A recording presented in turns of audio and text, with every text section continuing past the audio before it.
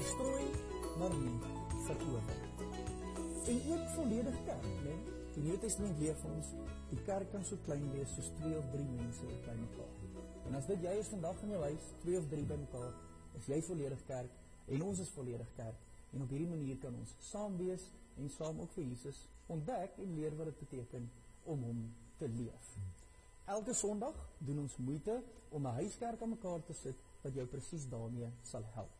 En daarom het ons vandag weer 'n tyd van lof en aanbidding, ons het 'n tyd van woordbediening, ons het iets spesiaal vir die kinders, en dan van my gunsteling tyd waar die familie sommer net om die tafel sit, en ons belangrike inligting aan jou kommunikeer.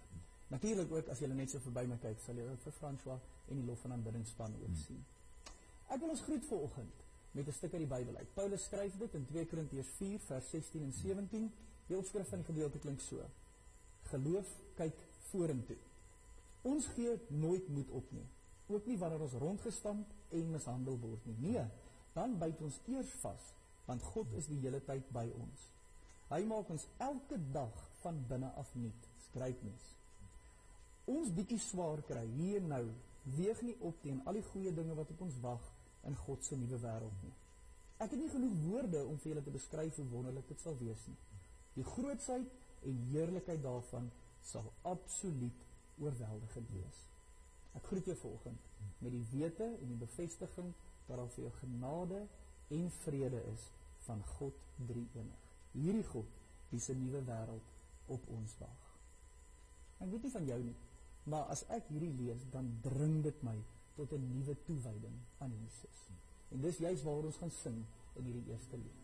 So daar waar jy is, wil ek jou nooi om saam met François en die span hier agter my saam te sing. Uit die hand kan niks my uitpluk nie.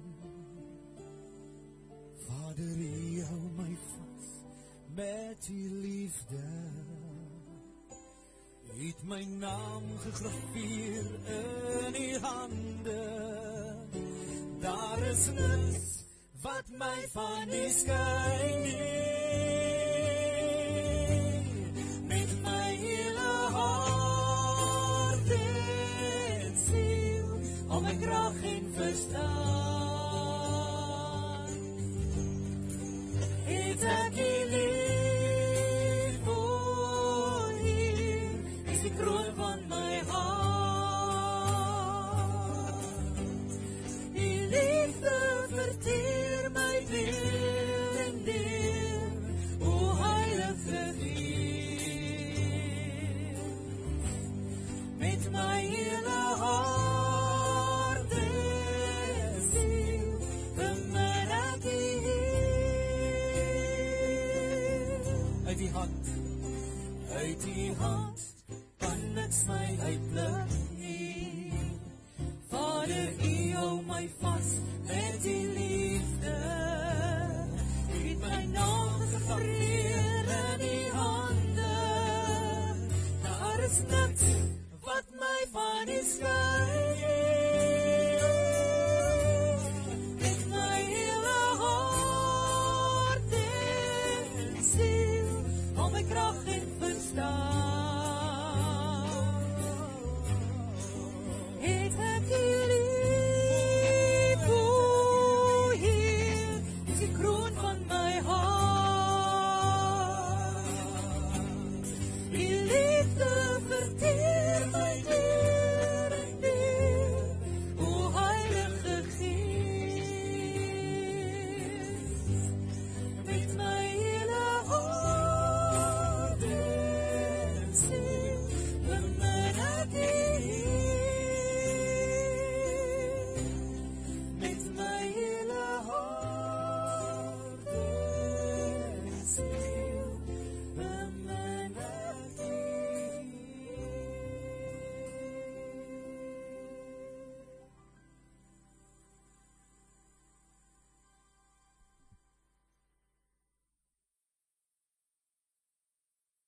Hallo julle, dit is my vreeslik lekker om vandag weer saam met julle te kuier en ek hoop julle bly lekker warm met die winter wat nou so op ons is. Julle sal onthou van verlede week se boodskap af dat ons nou gesels oor die Heilige Gees en om die Heilige Gees aan te blaas tussen mekaar, né? Wat my nogal bygebly het van verlede week se boodskap was die gedeelte in 2 Timoteus 1 vers 7, waar daar staan dat God het nie vir ons 'n gees van vrees gegee nie, maar van liefde en van krag en van selfbeheersing. Nou kyk nou hier in my hand, het ek 2 klippe. Dit lyk soos 2 doodgewone klippe, reg? Nou hierdie 2 klippe verteenwoordig hoe ons as mense lyk voordat ons die Heilige Gees van God het wat in ons bly. Maar kyk nou net, as ek dit nou so omdraai, kyk net, hoe verander ons in ons lewens as die Heilige Gees deel is van ons, en as ons mekaar begin bedien met die Heilige Gees. So, Dominee Jan gaan nou hierdie week vir ons bietjie meer vertel, dat ons meer kan leer oor presies wie hierdie Heilige Gees is. Het is heerlik om vanoggend saam met julle te wees en uit die woord uit te kom lees en te hoor wat die Here vir ons wil sê. Ek wens ek het so 'n wonderlike tannie gehad wat vir my so verduidelik het toe ek klein was. Toe ek klein was, moes ek na die kwaai dominee luister en ek het nie altyd verstaan wat hy sê nie. So dit is heerlik. En ek gaan probeer om vandag ietsie meer te verduidelik van dit wat ons Stefan laasweek gesê, dat ons gees verwaaid is, maar dat ons ook begeesterd is. En ek gaan nou probeer verduidelik wat dit is. Maar kom ons maak die oor toe en dan bid ons sê vir die Here om ons by te staan. Here, ons is so dankbaar vir die voorreg om te kan Bybel lees. Dankie dat U vir ons liefhet. Dankie dat U vir ons sorg. En dankie dat ons nou, as ons die Bybel lees, kan bid dat U vir ons deur die Gees sal help om te verstaan wat U vir ons wil sê. Ek bid dit in Jesus se naam alleen. Amen. Nou vanoggend lees ons 'n paar hoofstukke uit Handelinge uit, so as jy Bybel wil oopmaak by die tafel, ons gaan uit Handelinge 2 lees, Handelinge 4, Handelinge 8, so jy kan so saam met my blaai, soos die teks vorder, maar vandag is ons so bietjie in 'n tydmasjien.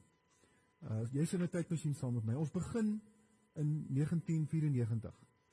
Baie van die kinders was toen nog nie eens gebore nie. Pa en ma was baie jonger, baie minder plooie gehad. Maar in 1994 breek daar in die Oos-Kaap, in Maclear en Junie omgewing, breek daar verwoestende veldbrande uit. Meer as 90.000 hektaar se plase, weidingsgrond, bosse, bome het afgebrand. Dis 900 vierkante kilometer. Dit was 'n geweldige ramp. Boere het duisende diere verloor. Plaashuise is afgebrand.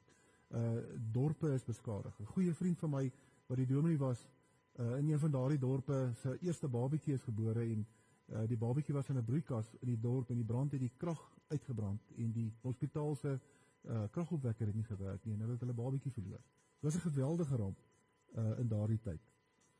In 1995 en 96 is ek in Port Elizabeth te dominee en ek is 'n buitemediese student by die Nelson Mandela Universiteit wat toe bekend gestaan het as UPE. En ek is besig om buitemediese sielkunde te studeer, 'n honeursgraad.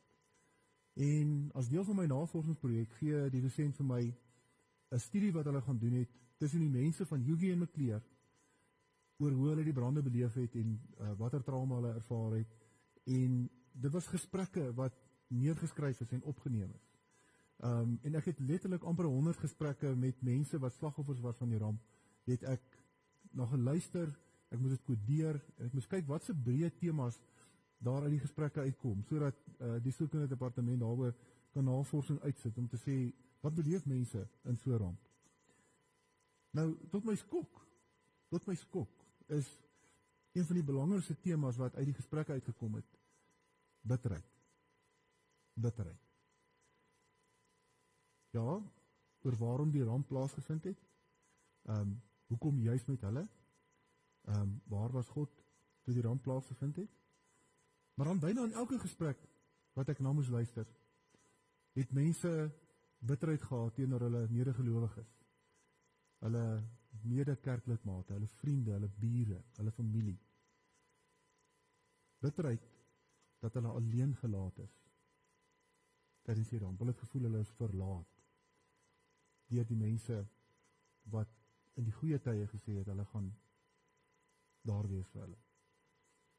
So rukkie voordat hierdie brande uitgebreek het 'n skrywer met die naam van Ronnie Joyner Boolman in 1992 'n boek uitgebring, en ek vermoed hulle het in die navorsing iets met die boek ook te doen gehad, want as 'n honeursstudent weet jy mos nie eintlik wat aangaan nie.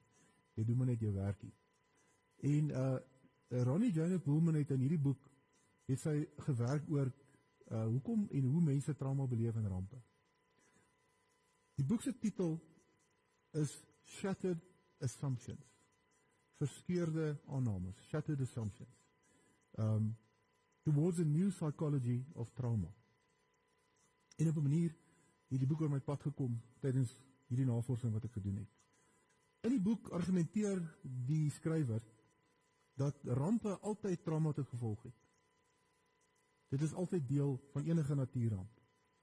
Maar dat dit veroorsaak en vererger word, nie noodwendig deur die ramp self nie, maar dat ons as mense 'n klompie aannames maak oor die wêreld, uit ons kindertyd uit en uit goeie tye wat ons gemiddelde normale lewe gelei het, het maak ons hierdie aannames. Aannames oor hoe die wêreld behoort te werk, hoe ons dink die wêreld eintlik moet werk, en dan word hierdie aannames in 'n tyd van rampe en lyding op 'n manier omvergegooi. Die aannames wat sy nou verwys is, die volgende wêreld, die wêreld waarin ons leef is 'n goedhartige en 'n veilige plek. Die wêreld maak sin en sinvolle dinge gebeur in hierdie wêreld. Die wêreld is regverdig en billik. Ons kan deur ons gedrag beheer wat met ons gebeur. En dan godsdienstige aannames oor wie God is en hoe hy werk en hoe ons dink hy behoort te werk, is aannames wat ons maak. Goeders wat ons aanvaar as werklikheid.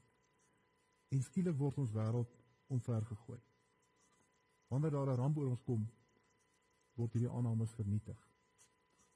En dit het tot gevolg dat ons vergeet van ander en dat ons so tunnelvisie kry en op ons eie oorlewing en op ons eie kos en water, die basiese goed fokus en net voor ons kyk, omdat ons vertroue verloor het in dit wat rondom ons is. Ons 1994. Nou klim ons in 'n tydmasjien en ons rewind terug na die 1ste eeu na Christus. In Handelinge hoofstuk 2, op Pinksterdag wat Stefan laas Sondag met ons oorgesels het. In Handelinge 2 vers 43 tot 47 lees ons van die derduisende geesverwaaide gelowiges in Jerusalem. Petrus se woorde het 'n groot aantal mense, omtrent 3000 tot bekering gebring. En daarna is hulle gedoop, en van toe af het hierdie nuwe gelowiges, hoor mooi, gereeld te mekaar gekom, om te hoor wat die apostels leer. Hulle het nou 'n splinternuwe verhouding met God en met mekaar gehad. Ek lees vir die boodskap vertaling. Hulle het ook gereeld saam geëet en saam gebid. Die apostels het groot wonderwerke onder hulle gedoen. Al die gelowiges het groot eerbied vir God gehad. Hulle liefde vir hom en vir mekaar het hulle in 'n hegte eenheid saamgesnoer. Daarom was hulle bereid om selfs hulle besittings met mekaar te deel. Hulle het hulle geld vir die armes gegee, dag na dag na die tempel toe gegaan. Wonderlike prentjie van die eerste gelowiges wat geesverwaaid na mekaar gekyk en gesê het, ons stap saam met pad vorentoe, ons stap die toekoms in. Wat 'n belewenis moes dit nie gewees het nie. En net daarna begin die moeilikheid. Die uitdagings het blitsvinnig begin. In Handelinge 4 moet Petrus voor die Joodse raad verskyn, eintlik voor die regering van die dag. En hy moet homself verdedig, anders kan hulle hom doodmaak. Op 'n manier is hulle daardeur. En stelselmatig het die teenstand al hoe meer en meer gekom.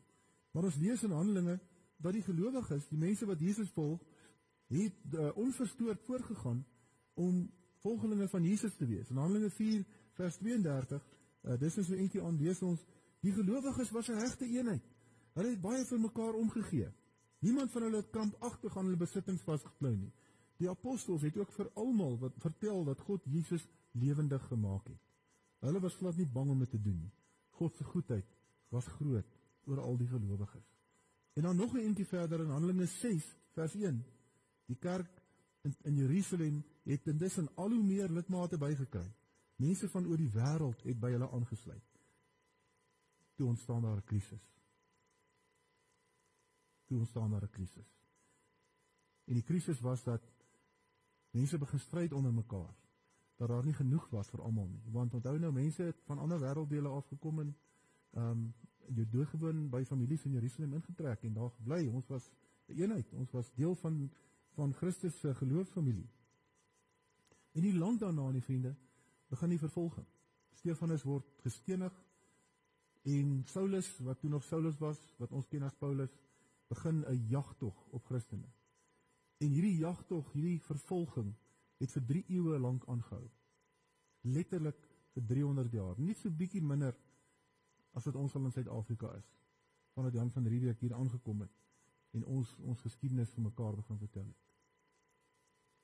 Wat gebeur hierdie geloofsfamilie van Christus in hierdie tyd, toe hulle hierdie ramp beleef van vervolging? Hulle is letterlik doodgemaak, hulle is in die tronk gegooi, hulle is geslaan, mense, kinders is van hulle ouers af weggeneem. Hulle is nie net geesverwaaid nie, hulle is nie net nie geskep in Christus nie, hulle is ook begeesterd. Hulle is begeesterd. Hulle is deur die Heilige Gees in aksie gebring om vir mekaar om te gee en vir mekaar lief te hê en mekaar te dra. In die eerste 3 eeue, tydens hierdie geweldige ramp van vervolging, groei die kerk eksponensieel, met ander woorde, nie 2x2 nie, 2 kwadraat. Nou is dit weer terug in die tydmasjien. Nou is dit fast forward na 2020, na coronavirus pandemie in ons wêreld waarin ons leef. 'n Wêreld van angs en vrees en 'n virus wat 'n mens kan doodmaak. 'n Virus wat 'n samelewing, wat 'n ekonomie, wat 'n politieke stelsel, wat 'n gemeenskap uitmekaar uit kan skeer. En ons self staan op die rand van 'n ekonomiese en 'n gesondheidskrisis, 'n ramp wat vir ons voorlê. En ons wonder daaroor en ons worstel daaroor. En die vraag vanoggend is, watter roete gaan ons vat? Gaan ons Junie en Mekleer se pad vat, waar ons doodgewoon van skok en angs in ons eie baan bly en vir onsself sorg en soveel vat as wat ons kan en vergeet van ander? Gaan ons verbitter en teleurgestel wees in mekaar 2, 3, 4 jaar van nou af omdat ons van mekaar vergeet het? Of gaan ons Jesus se pad vat? Die pad van geloofsfamilie wees. Geloofsfamilie wat nie van stryk gebring word deur dit wat besig is om in ons lewe te gebeur nie. 'n Geloofsfamilie wat nie van stryk gebring word of omgedop word deur ons aannames oor ons wêreld wat skielik uitmekaar uitgeskeer is nie. Wat besef, ons aannames is nie realiteit nie, maar wat besef, Jesus en sy Gees is realiteit. En ons gryp hierdie realiteit aan en ons leef dit uit. Wat gaan van ons geloofsfamilie gesê word oor 30 jaar van nou af, of selfs langer? Het ons Jesus se spoor gehou? Is ons begeesterd om na mekaar te draai, met oë wat omgee, met ore wat fyn luister, met harte vol deernis, met hande wat help?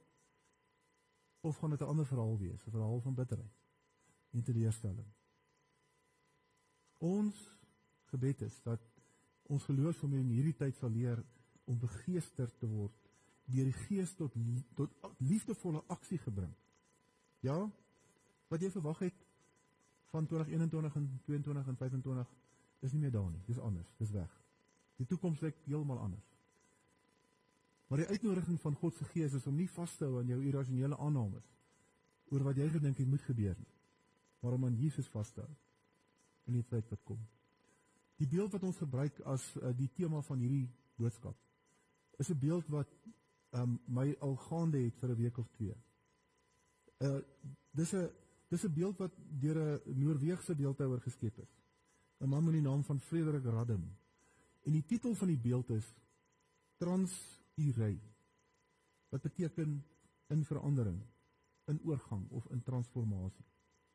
Aan die een kant simboliseer die beeld dit wat Stefan laasweek met ons gedeel het. Gelowiges wat geesverwaaid is, wat ontdek dat Jesus leef en dat daar 'n nuwe lewe in Christus vir ons voorlê. So die voeltjie is God wat sy Gees ons vorentoe vat. Maar vandag sê die woord vir ons is ook die voeltjie wat op die vlerke, die wind van die Gees vorentoe gaan. En stikkende en gebroke mense saam met ons vat. So dis die vraag vanoggend by die Huiskerk, wat julle vir mekaar moet vra. Gaan ons toelaat dat die Gees van God ons begeester en ons verby ons bitterheid en teleurstelling stuur na deernis en liefde vir God en vir ander? Dis ons gebed. Dis ons hoop. En dis waarvoor ons streef in hierdie tyd. Kom ons sluit die oë. Here, ons eer U daarvoor dat ons hierdie gebed mag bid en dat ons kan droom daaroor dat sal waar word in ons gemeenskap. Amen. Ek wil jou nooi om nou te luister na van ons klein kerkleiers. Ons het hulle genooi in die week en gesê, vertel vir ons 'n bietjie stories uit die klein kerke uit waar mense na mekaar toe gedraai het. En geniet dit. Dit is wonderlike stories wat in ons klein kerke gebeur.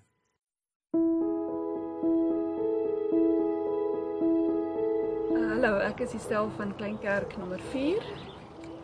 Ja, dis 'n ander vraag daai, want ek is van die generasie wat grootgemaak is sonder rekenaars.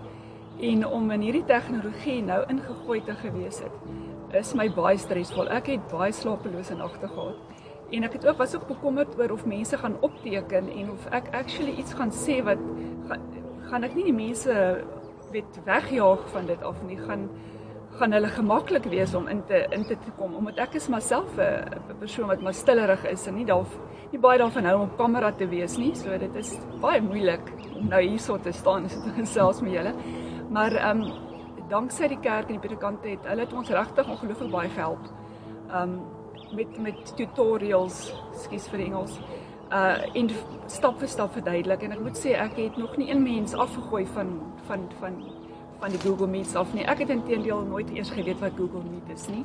Ek het vandag hierdie jaar nou, tydens hierdie klein kerk, die eerste keer in my lewe gehoor van Google Meet en dit actually ervaar. En dit was baie stresvol en ek verstaan onder die mense in die gemeente ook.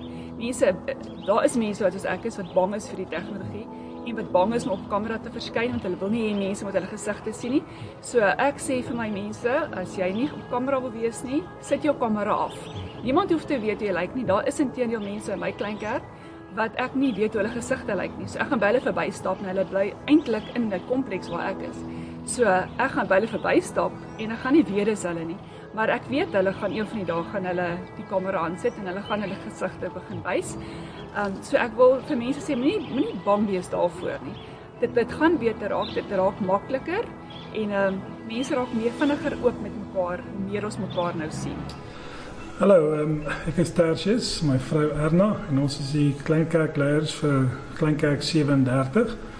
Ek dink vir ons is dit 'n absolute voorreg. Ons het altyd gewonder en gevra waar kan ons betrokke raak. En dit was 'n uitstekende geleentheid vir ons om ook op ons manier ook 'n bydrae te kan lewer by die kerk. En dit het vir ons persoonlik ook baie beteken. Ek dink nog selfs meer as die mense wat ons probeer nou uitreik het. Vir my dit beteken dat ek vir die eerste keer vir Dominee Arlene op 'n persoonlike vlak leer ken het. En ek hoop die volgende paar weke gaan ek waarskynlik die ander dominees ook so leer ken. Ja. Goeiemôre, ek is Thomas van Kleinkerk 30. Ek is Marie. Ek dink wat belangrik is vir ons is dat ons beleef 'n sin van gemeenskap as kleinkerkleiers.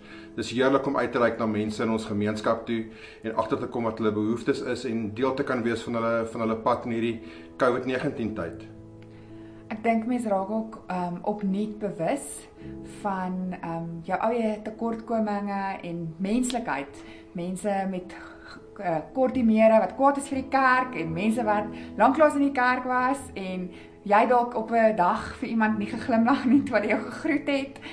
So dis maar daai yin en yang gevoel en 'n mens is nie volledig toegerus nie, maar deur die Gees doen jy dit en kry 'n mens baie om oor te dink en baie om te doen in die proses. Ja, maandag aand 8:00 was dit ons derde ene gewees. En een van die lede van die Kleinkerk het gevra, kan ons nie as 'n groepie, as 'n groep Kleinkerk 4 'n WhatsApp stig, want ons weet nie regtig watter mense in ons gemeente sukkel nie. Jou buurman kan sukkel en jy gaan dit nie weet nie. En toe sê hy, kan ons nie dan onder mekaar, al is dit nou net die mense wat die laaste 3 kerke bygewoon het of die Kleinkerke bygewoon het, kan ons nie 'n groepie maak nie. En ons het toe besluit ons gaan.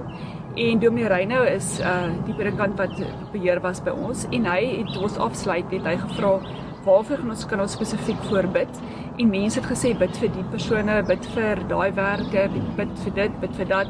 En ek het pertinent gesê, kom ons bid dat die regte mense op ons WhatsApp groepie geplaas word. Laat ons nie toegegooi word met ander wat dit nie regtig nodig het. Die mense wat dit regtig nodig het,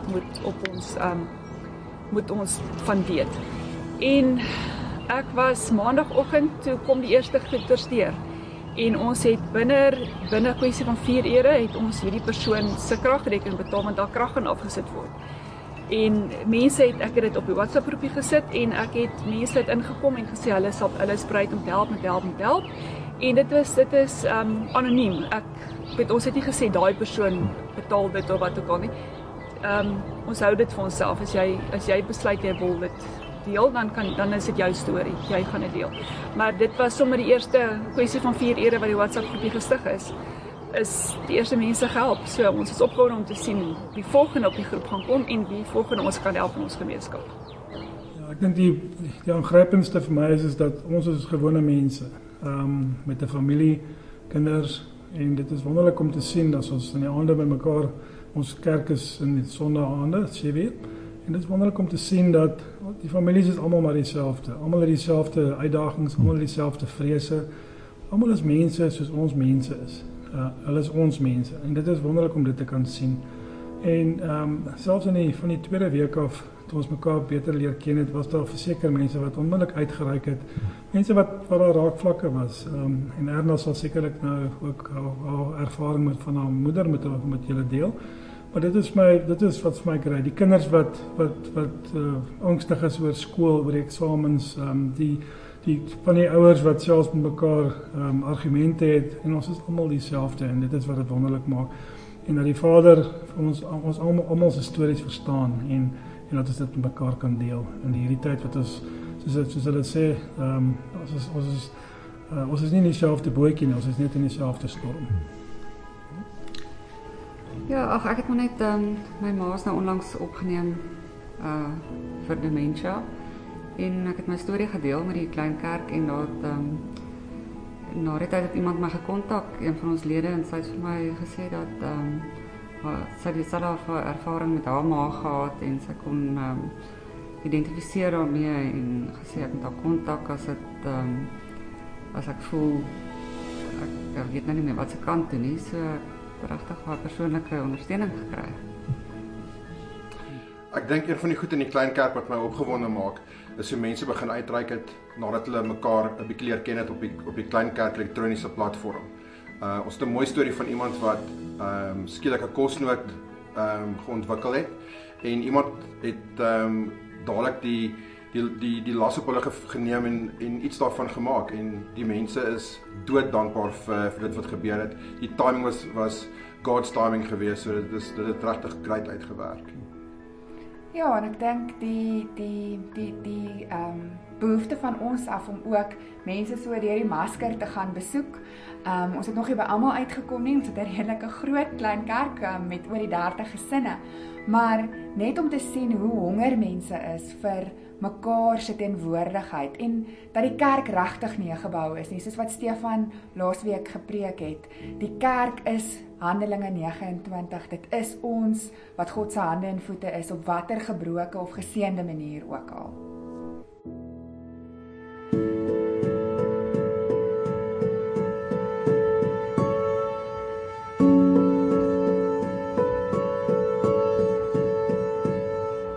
Ons is elke week probeer ons ietsie sê oor die pad vorentoe en wat ons beleef en probeer ons mekaar help en ons geloofsfamilie ook help sommer net om 'n bietjie 'n prentjie te kry.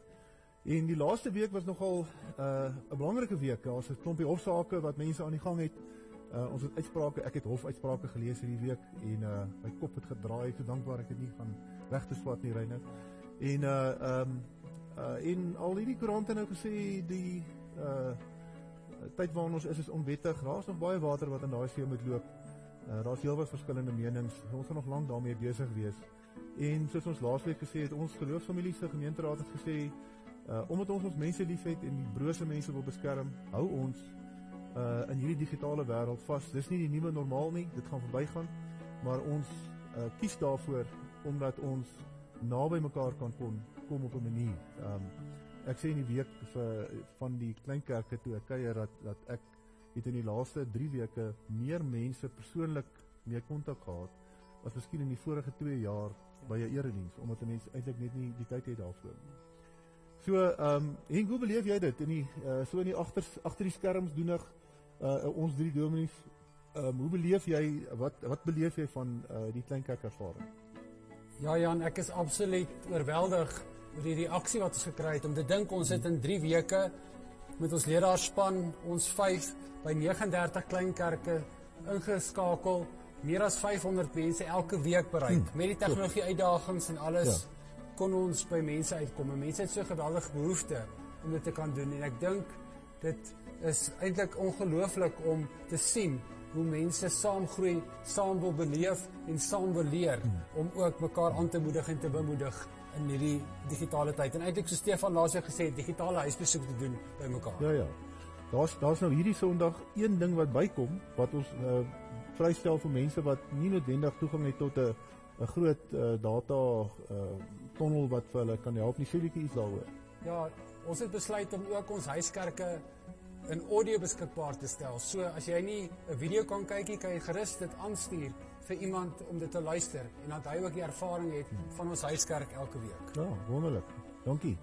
Ek sien uit daarna. Daar's baie van ons ouer mense en mense wat dalk net nie data toegang het nie wat op so 'n manier gaan 'n klein leertjie wees, dan kan jy saam met ons huiskerk hou. Nou, wat is die ding wat wil jy nou agter die skerms die platforms ontwerp en al die goed en ons het angsbevange Sondagoggend gesit, gaan alles werk. En nou as jy terugkyk, wat is dit wat jou laat vorentoe kyk en opgewonde maak? Ek is opgewonde oor mense wat saam groei. Daar's 'n geweldige honger wat ek optel in ons kleinkerke vir saam groei. Kom ons praat saam, kom ons dink saam, kom ons lees saam, kom ons verwerk die teks saam. En ons platform stel ons natuurlik in staat om dit te doen. So ek is baie opgewonde daaroor. En ek is baie opgewonde oor die feit dat ons naam Geloofsfamilie kan gestalt doen. Is dit hoe mense dit sê? Ja. Want elke kleinkerk waar ons inskakel, soos wat die gesigte opkom op die skerm, is daar 'n warm en 'n verwelkomende atmosfeer. Dis mos family, né? En mense is opgewonde om mekaar te sien. Mense maak nou al grappies met mekaar, né? Mense herroep al laasweek se stories. En ek is opgewonde daaroor dat mense in daai spasie ingenooi kan word en onmiddellik welkom sal voel.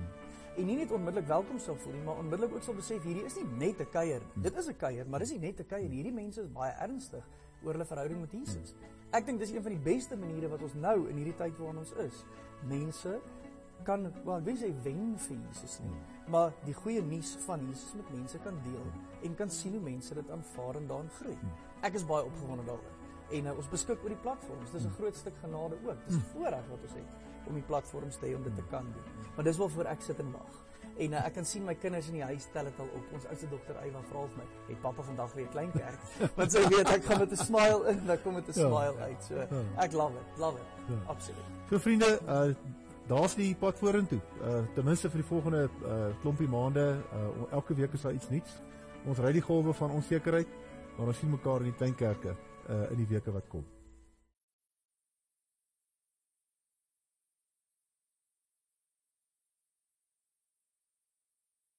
Dis vanoggend my voorreg om dankie te sê vir almal wat in hierdie tyd help. Almal wat gegee het om ander in hierdie tyd te help. Een van die goeders wat ons vroeër in die Bybel gelees het, is dat die kerk na die uitstorting van die Heilige Gees 'n vrygewige kerk was en dat hulle besittings met mekaar gedeel het en dat elkeen gehaat het omdat almal so graag gegee het.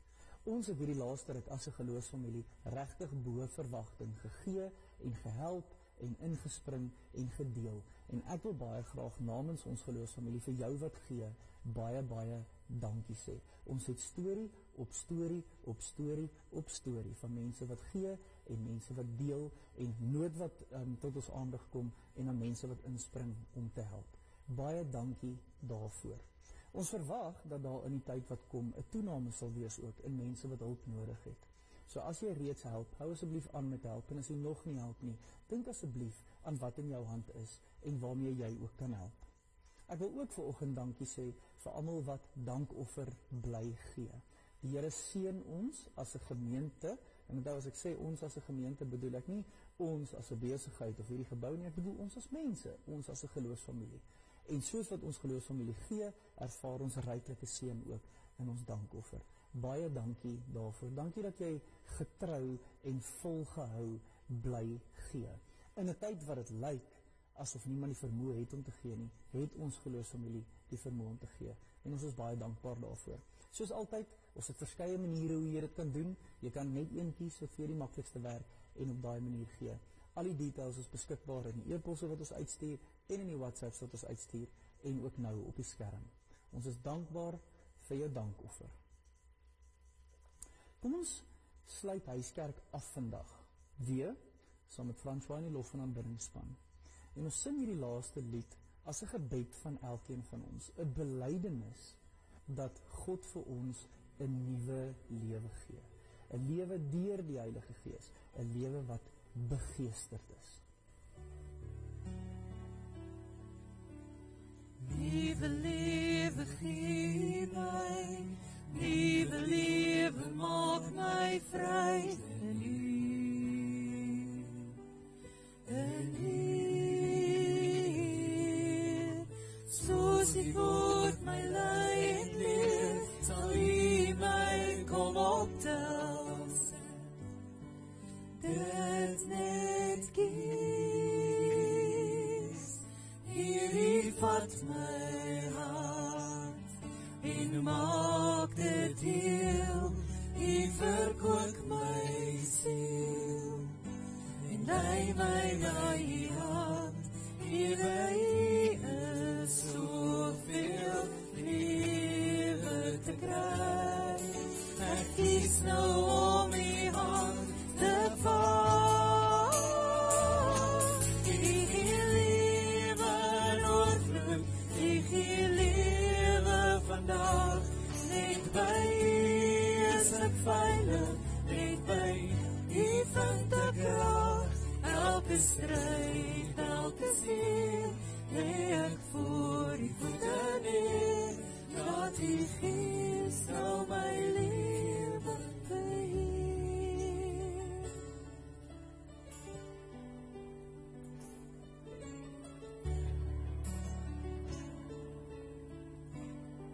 Nuwe lewe gee. Nuwe lewe gee my, nuwe lewe maak my vry in U. Soos U word my lei en leer, sal U my kom optel as ek dit net kies. U vat my hart en maak dit heel, U verkoop my siel en lei my by die hand. Hier by is soveel lewe te kry. Ek kies nou om U hand te vat. U gee lewe in oorvloed, U gee lewe vandag. Net by is ek veilig, net by U vind ek krag.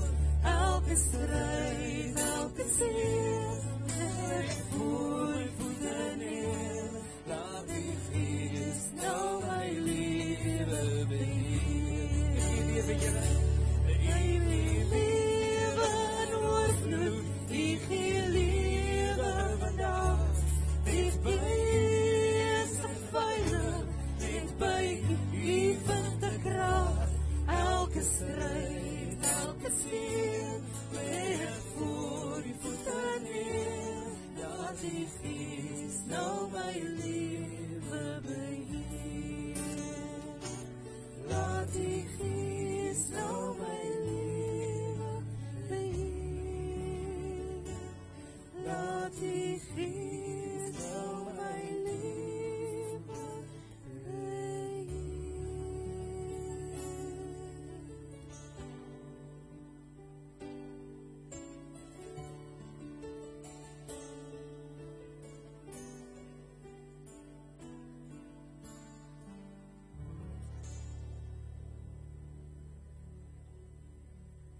Dis my voorreg om jou aan die einde van Huiskerk te seën. En soos ons altyd in die gebou doen, wil ek jou nou nooi om simbolies ook jou hande voor jou uit te steek en so die Here se seën te ontvang. Mag die genade van ons Here Jesus Christus en die liefde van God ons Vader en die teenwoordigheid van die Heilige Gees wat ons dra soos wat ons vandag gehoor het, met elkeen van ons wees. Amen.